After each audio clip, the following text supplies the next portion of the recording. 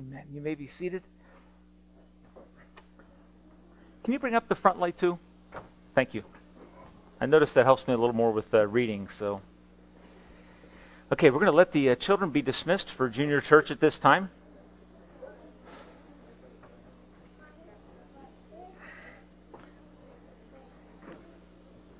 If you're not aware of this, most of you know that I started wearing a contact a couple months ago. And if you don't know this, it is possible to lose your contact. I mean, like through the day, it's possible to lose your contact.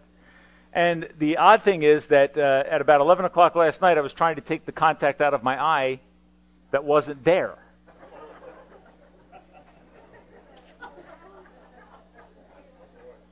Because I didn't know I had lost it. I just want you to know how competent I really am, and that I deserve your hearing ear because of the fact that I am such a nigh unto perfect person. As you all know, I am not. I want you to turn your Bibles to Psalm 139. Psalm 139. Received a phone call yesterday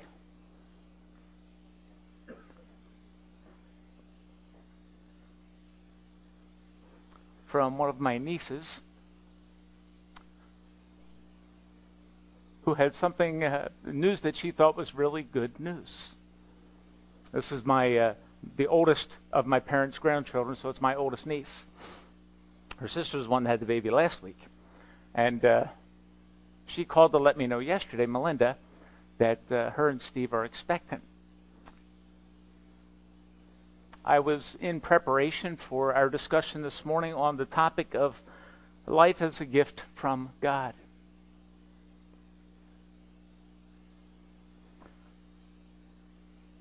I rejoiced with my niece at the gift that God is in the process of giving to them. Thanked God for the life that He has given into their care. Became a great uncle for the second time in 7 days. A great uncle, old man.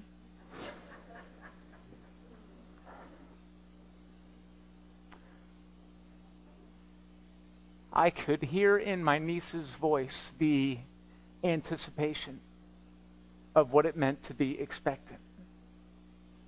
I could sense the thrill at the knowledge of the life that was now within her, distinct yet supported by. And I thought about the topic for this morning, the gift of life. And the fact that I live in a country that doesn't get the fact that life is an incredible gift from God to be cherished in all stages. Psalm 139 is perhaps one of the clearest arguments from Scripture for the value of human life. Verse 13 of Psalm 139, it says, "For you created my inmost being. You knit me together." Notice the personal pronouns in relationship to the activity of God in utero. You knit me together in my mother's womb. I praise you because I am fearfully, astonishingly, and wonderfully made. Your works are wonderful. I know that full well. My frame was not hidden from you when I was made, shaped in the secret place. Speaking of the mother's womb, when I was woven together in the depths of the earth, your eyes saw my unformed body. All the days ordained for me were written in your book before one of them came to be.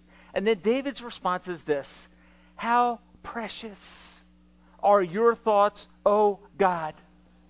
How vast, how magnificent, how large is the sum of them. This is a psalm that I believe celebrates the value of life as a gift from God. As I come to deal with this topic of abortion, which is a word that I know when I say that word, it is a word that is charged with difficulty. In our culture, there is much confusion because it is seen as an issue of political consequence. It is something that is left in the realm of politics. I also know that many within our church family, because of the vast number of abortions that have been performed in America, I know that as I speak on this topic, there is the possibility that some will feel wounded and reawaken to pain that has been hushed for years. I am conscious of that as I speak this morning. I am conscious of the fact that many in our church family would love to have children and have been unable to. And so this topic, when this comes up, there is in their mind a sense of perplexity and confusion. And I know that this issue is seen as a political issue. And I want to be very, very clear this morning. What I am sharing with you this morning is not intended in any way to be perceived as partisan or in any way political. My desire is to the best of my ability, which I confess feels weak today, to the best of my ability to communicate truth and to ask that God, by His Holy Spirit, would open our hearts to receive the truth of His Word in regards to this issue, the gift, the precious gift of life. I will not deal with this from a political perspective because I know that my opinions have no authority. None of ours do in this realm. Our task as a church, my job as a pastor, is to communicate the light of all biblical truth so that Psalm 119 can be fulfilled. How can a person keep their way pure? How can we live right in relationship to the gift of life? By keeping it according to your word. And so when we come to an issue like this that is charged, we need to deal with it from a biblical perspective, shed the light of truth. We need to speak out on truth if we care about the country we live in. Because the Word of God says, righteousness exalts a nation, but sin is a disgrace to any people. We need to wrestle with the question, what is abortion? It is a hard question to ask. But we need to have the courage to wrestle with this question, because I believe that the answer from Scripture in terms of when does life begin, what is life, is abundantly clear from the Word of God. This is a topic that our country has fallen down on, I believe, with all of my heart. 35 years ago, on January 22nd of 1973, the Supreme Court gave us legalized abortion on demand. The question that we need to ask as part of humanity, as part of the body of Christ, as part of America is this. Is that verdict issued by the courts morally right? Is it morally proper, justifiable, right? That's the question we need to wrestle with. That leads me to a second question. Who determines what is morally right and wrong? And I want to say very clearly, I am not a determiner of what is right and wrong. We live in a country that believes that government, driven by popular opinion, has the right to declare what is morally appropriate and inappropriate. I want to be on the record as saying this. I love the fact that I live in a democracy, but democracy is not the God-given means of determining what is right.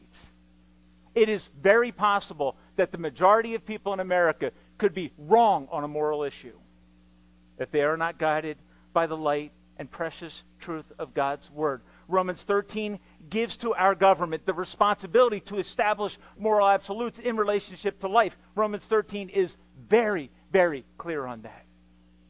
And yet we as Christians must understand that government is made up of human beings who are fallen. Those human beings are capable of rendering decisions, verdicts that are in fact immoral and before God Almighty unjust. On March 6th of 1857, the Dred Scott case is a clear example of the immorality of a decision rendered by the Supreme Court of America. The verdict on that day was this: Negroes are less human in the eyes of the law. They were wrong. They were the supreme authority in our country, but they were wrong. We need to understand that as human beings, public opinion cannot be the final determiner of truth.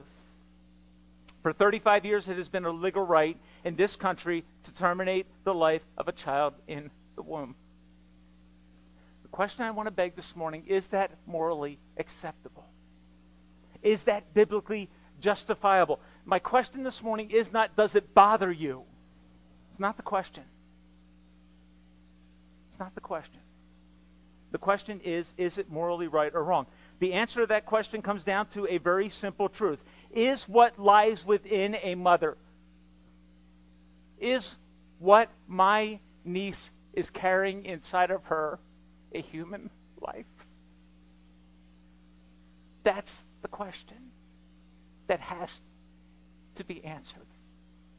I did not yesterday have to ask my niece, who was calling me to celebrate her pregnancy, whether or not she believed it was a life. I did. She would have thought it absurd if I asked that question. Because if it's not a life, then what is she sharing? And what is she so excited about? And what's the buzz in Harleysville, my hometown, with my parents and the extended family? Why the excitement? Because intuitively, humanity knows and has throughout most of recorded history that what lies within a pregnant woman is, in fact, a life. The justice who wrote the majority opinion, Justice Blackmun, made no attempt to determine or define when life begins when this decision concerning abortion was rendered in 1973. He said, we need not resolve the difficult question of when life begins in this verdict. We need not resolve the question of when life begins.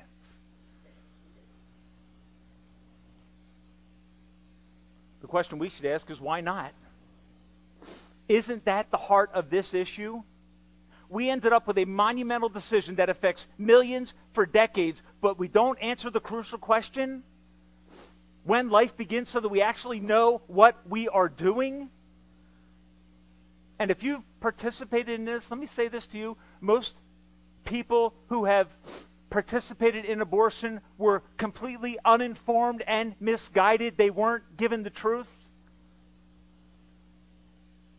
I think it's important that you know that people understand that. His reason for not answering the question of life begins, I think, is twofold. He didn't want to wrestle with the answer. He did not want to know the ramifications of the answer to that question. But secondly, he said the people had different opinions of when life began, so it would be impossible to come up with a consensus, a democratically satisfying answer to the question of when life begins. That is a fascinating oversight. In his words, he said, it should be sufficient to note briefly the wide divergence of thinking on this most sensitive and difficult issue. End of story. What determined truth in regards to the morality of life and its termination? What determined it? Public opinion. Folks, I love our country, but there is a danger in democracy too.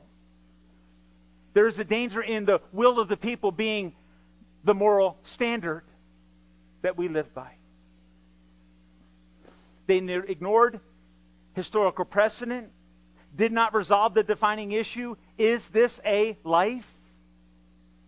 They ignored precedent and the preamble to our Constitution, which speaks clearly and justly, I would say, of our being endowed by God with the right to life, liberty, and the pursuit of happiness. That was just ignored. A fundamental part of the documents that founded this nation, set aside because there was too wide of a divergence of opinion. The result is that since 1973, 43 million plus, I believe, innocent lives have been eliminated. Our country, I believe, has a serious problem on its hands. That problem is the blood of innocent people. Now, I want to say this as a qualifier. As I address this issue, attempting from a biblical perspective, I want to be clear on something. The church in America cannot afford to become singular in its focus. We cannot so address this issue as to cloud the other incredibly large moral injustices that are present within our country. We can't so focus on this issue that we never address the other issues that are compelling and equally worthy of being addressed from a biblical perspective. And I want to say this, the church has tended to do that.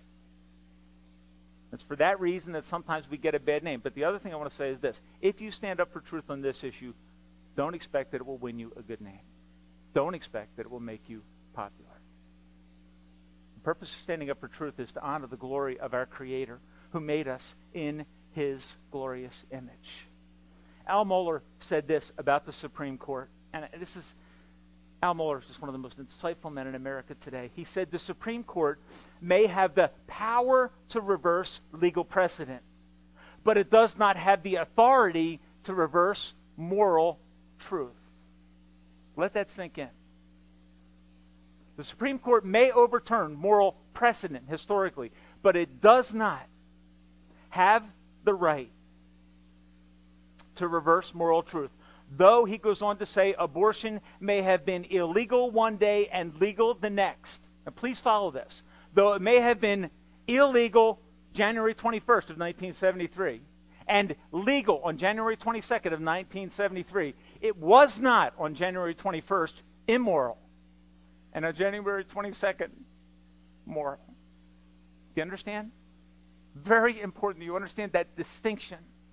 That though it is legal, it does not mean that it is moral. The Supreme Court can render a verdict about it and say it's okay, but that does not mean that in the eyes of our Creator that it is okay. Okay? And it's just very important to me that you understand that. Very insightful comment on this issue. It is a fascinating trend then in America amongst people that are pro-abortion to speak of wanting it to be legal and yet rare. How many of you have heard that statement in recent years? We want abortion to remain legal, but rare. Do you sense an ambiguity in that? If it is, in fact, simply a medical procedure, a medical choice, like getting a filling in your tooth, then why would you want it to be rare? And I think the answer to that question lies in the human conscience. If you have ever, and I wouldn't recommend doing this. I did it yesterday, but I wouldn't recommend doing it. Anyone who is informed about the methods used in terminating the life of the unborn must be, as one writer says, shocked and horrified at what they read.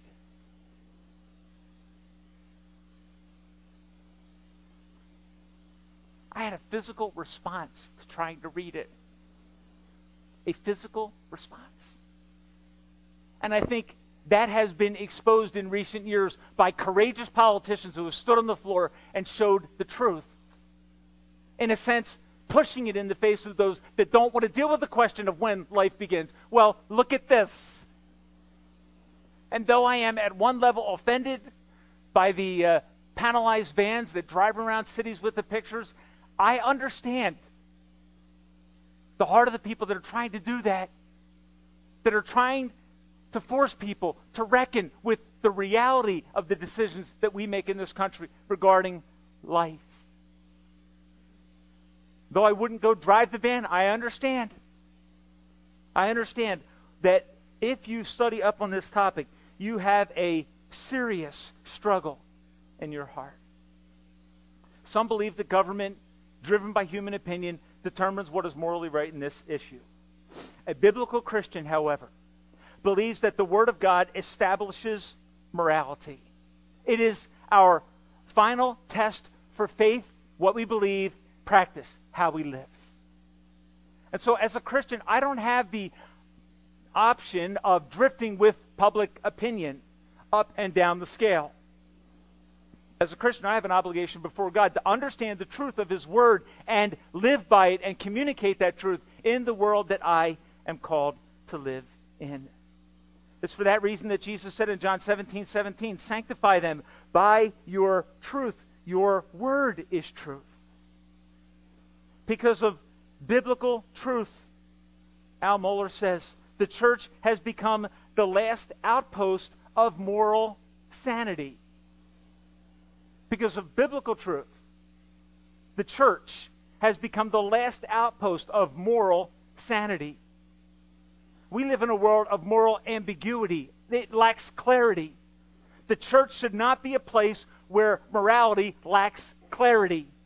Why? We have the standard on our laps this morning, the Word of God.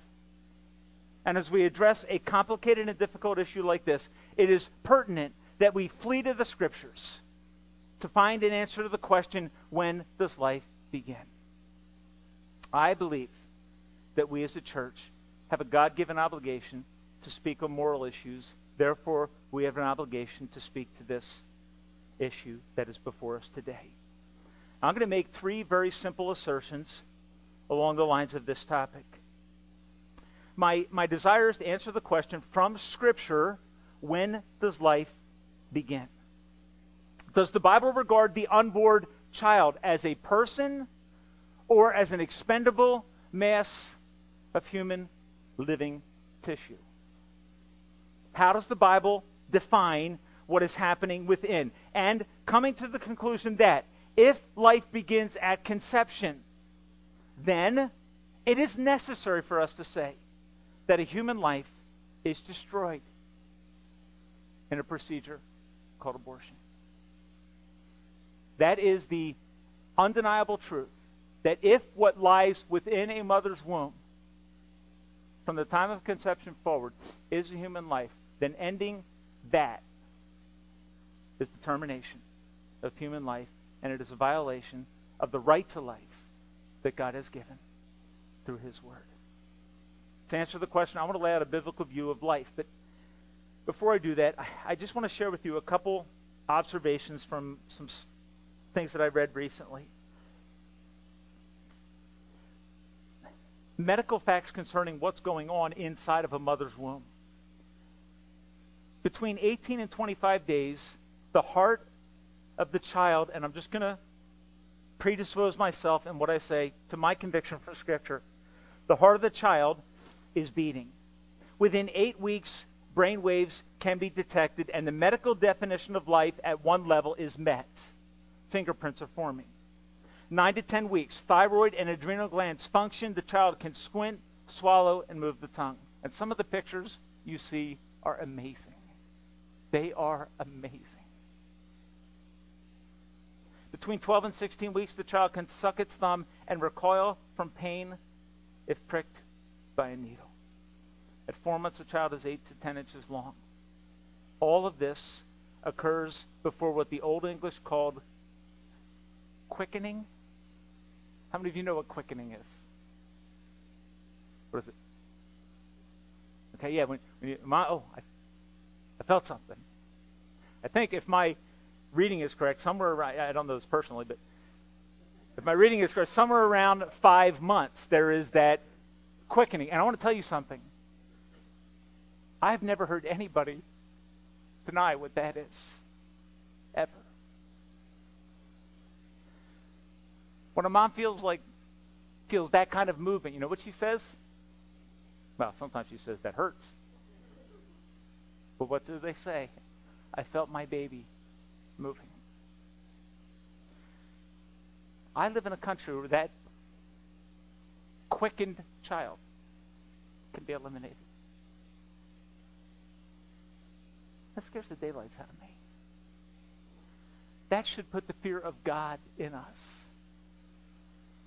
We live in a country where people want to argue that you can destroy that quickened life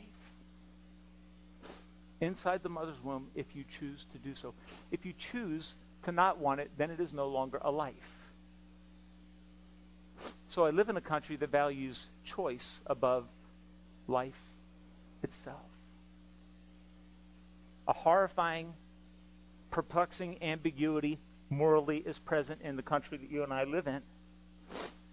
Davis said this in his book on Christian ethics, Evangelical Ethics. He said, "It is interesting to note that the proponents of abortion rights do not want to discuss the physiological evidence concerning the humanity, the humanness of the unborn, or the definition of life.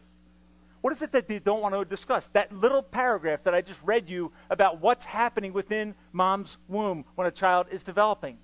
That's physiological evidence. We just don't want that to be part of the discussion because the answer to that is abundantly clear.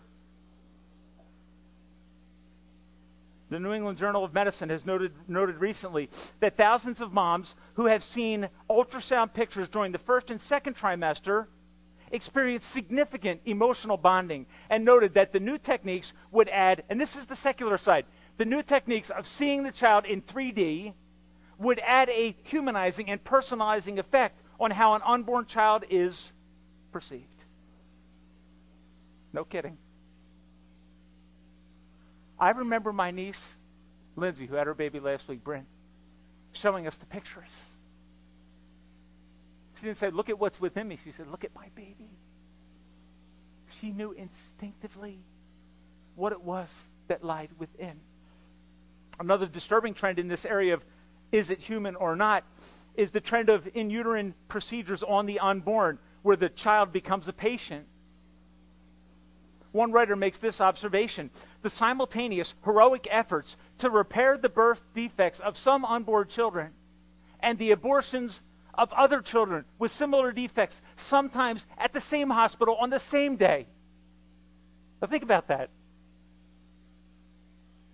This writer says it points to the deep moral and legal schizophrenia that is surrounding America today. Folks, when you let go of the truth of God's word, when you release it, you will drift into moral schizophrenia. You will no longer be able to tell what is right and wrong. Read Romans 1. And that is where our country is. And the horrifying results are profound. The impact of this on the lives of millions of people, men and women who have been affected by this issue, are unprecedented in our day. Contrast with me, and this is just an observation I made as I went through this, contrast with me, child as patient, operated on success. What's the mood amongst those that did the surgery and the parents? What's the mood? Elated, joyful celebration. Contrast that with another medical procedure. Abortion. What's the mood? How do you feel after you're done that? How does a mom feel? That is beyond me, but I can tell you this. You will see in uterine, if I'm saying that word properly, Brent, I don't know if I am. In uterine, okay. In utero operations on TV because it's a medical procedure. Not offensive to anybody. I can guarantee you something. There is a medical procedure you will never see on TV.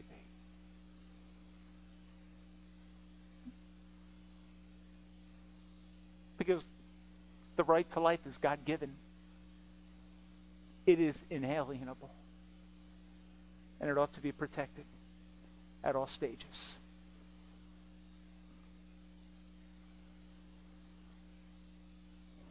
How does the Bible describe the unborn? And I just want to work through this real quickly with you this morning.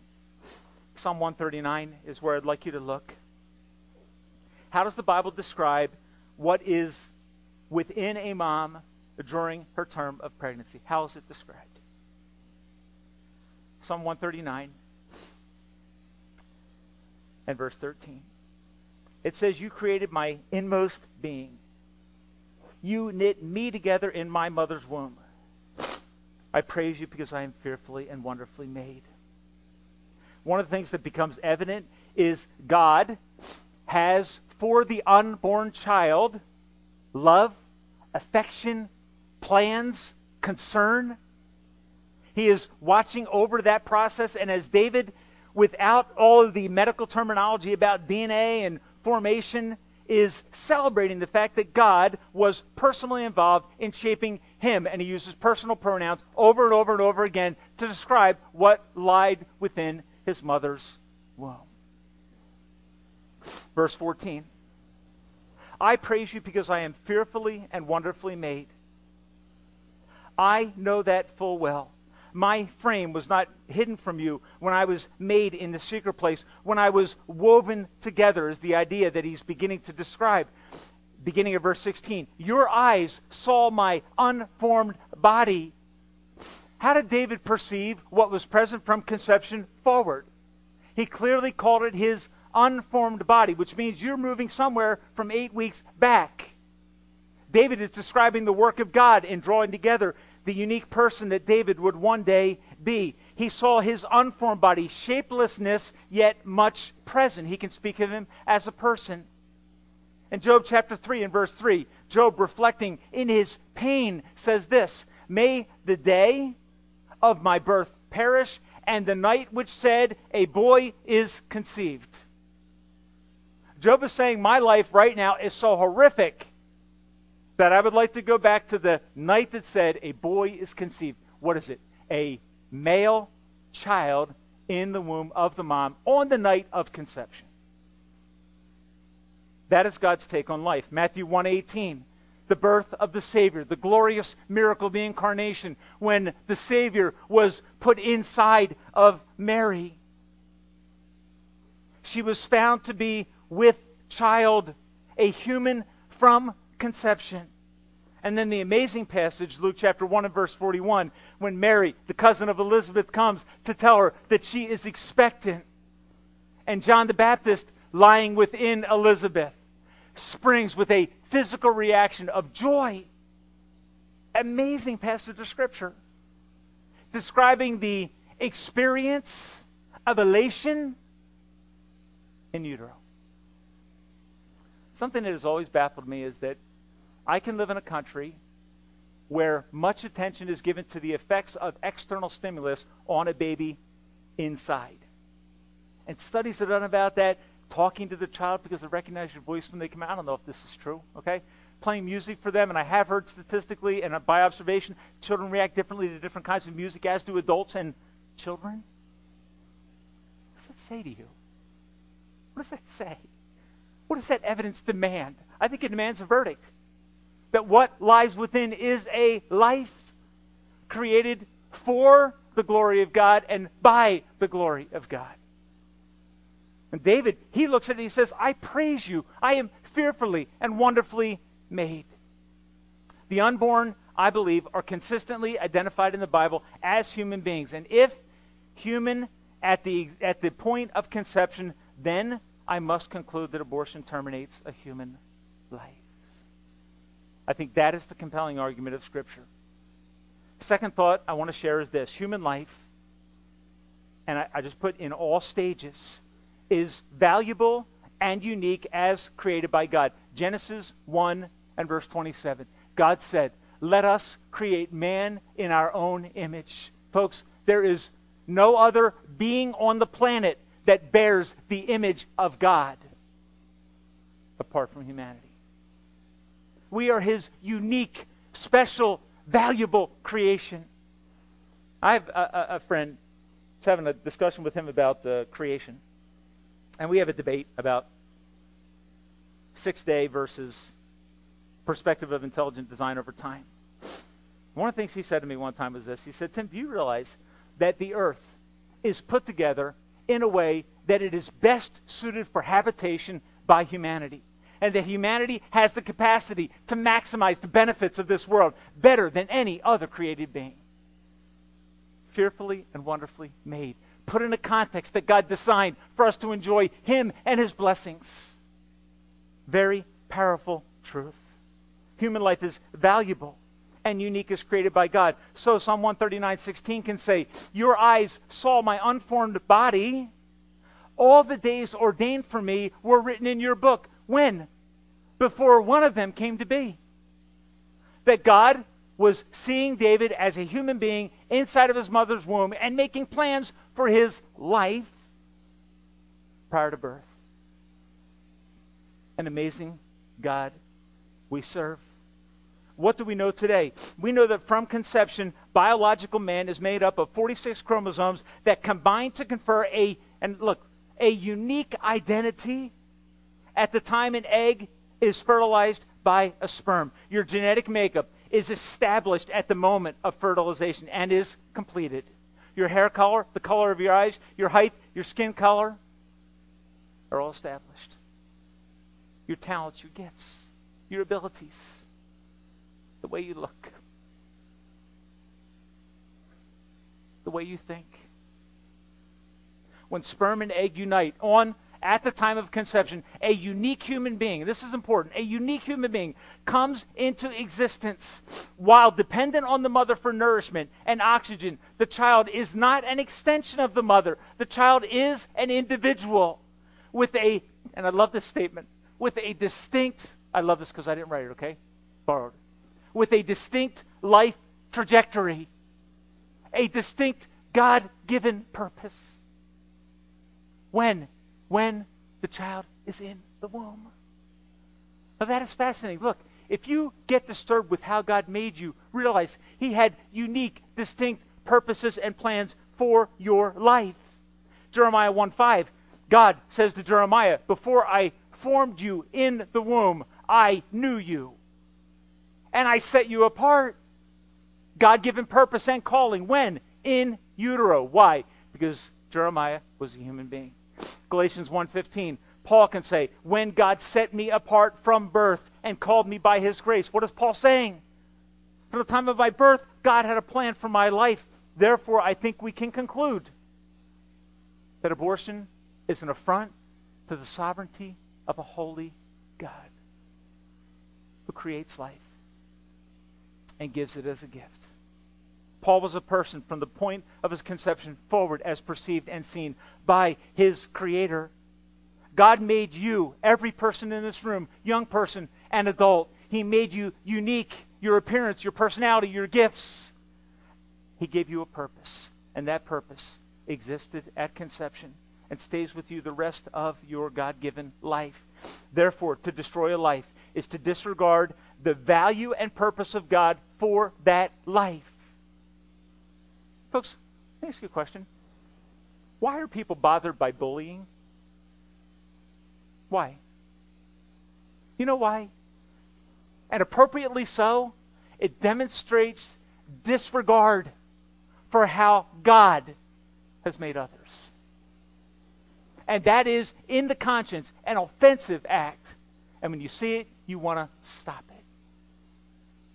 Value the lives of those around you. Don't denigrate something that God highly values. The last thought I leave with you this morning is this. Human life, from conception forward, is protected by the laws of God. Exodus 20 and verse 13, the Word of God says this. Thou shalt not murder.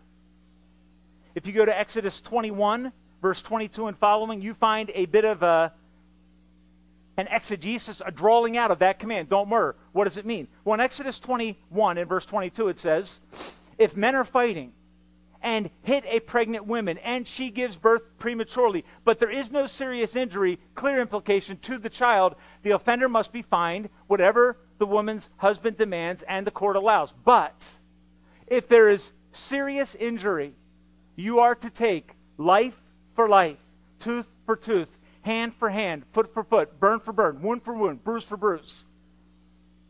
That if in the process of that illegal squabble there is the termination of a life, then capital punishment is the directive of God for the nation of Israel at that time. Why? Because what lies within is defined by God as a human life. It is unique and valuable, and it is protected by the laws of God. What does it say? The Bible clearly rejects the unlawful termination of life. And our Constitution gets it right. We have the right to life. Our Supreme Court gets it wrong. That if that life is inconvenient, and a vast majority of abortions in America are clearly performed for convenience. It is wrong in the eyes of God. 5 years ago, I believe right around Christmas Day, Scott Peterson murdered his pregnant wife, Lacey, in California. and was charged with double homicide, much to the angering of pro-abortion people. Their conclusion was this: if that is murder, well then, anytime a late-term fetus is aborted, they could call it murder. Yeah, they could. And I believe, according to the Word of God, yeah, they should. They should.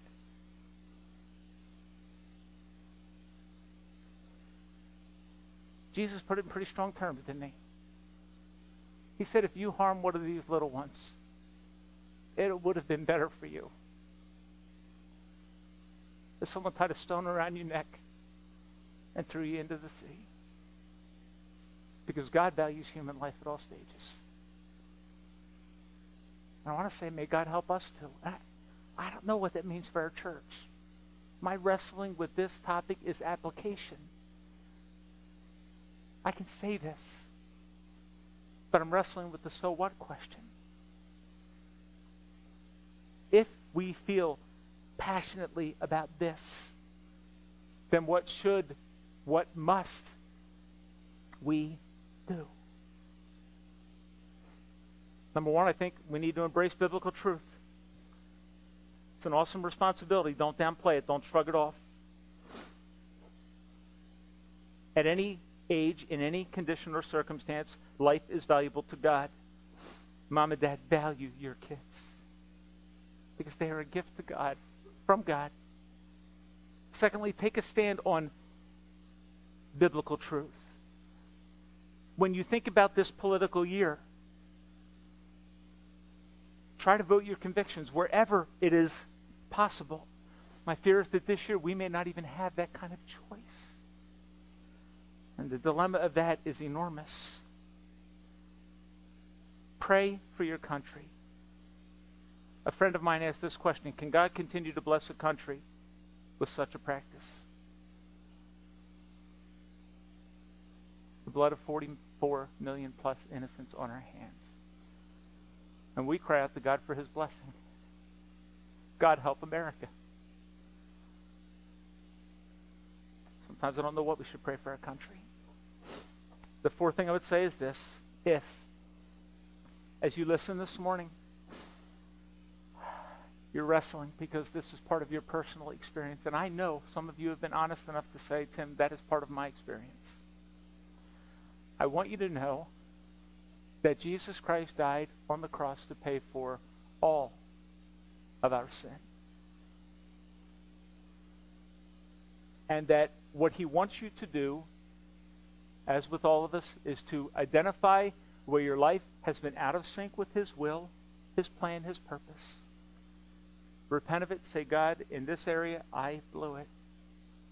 I blew it. I have blood on my hands. I need you to forgive me. Here's the cool return from God. His son allowed his life to be illegally terminated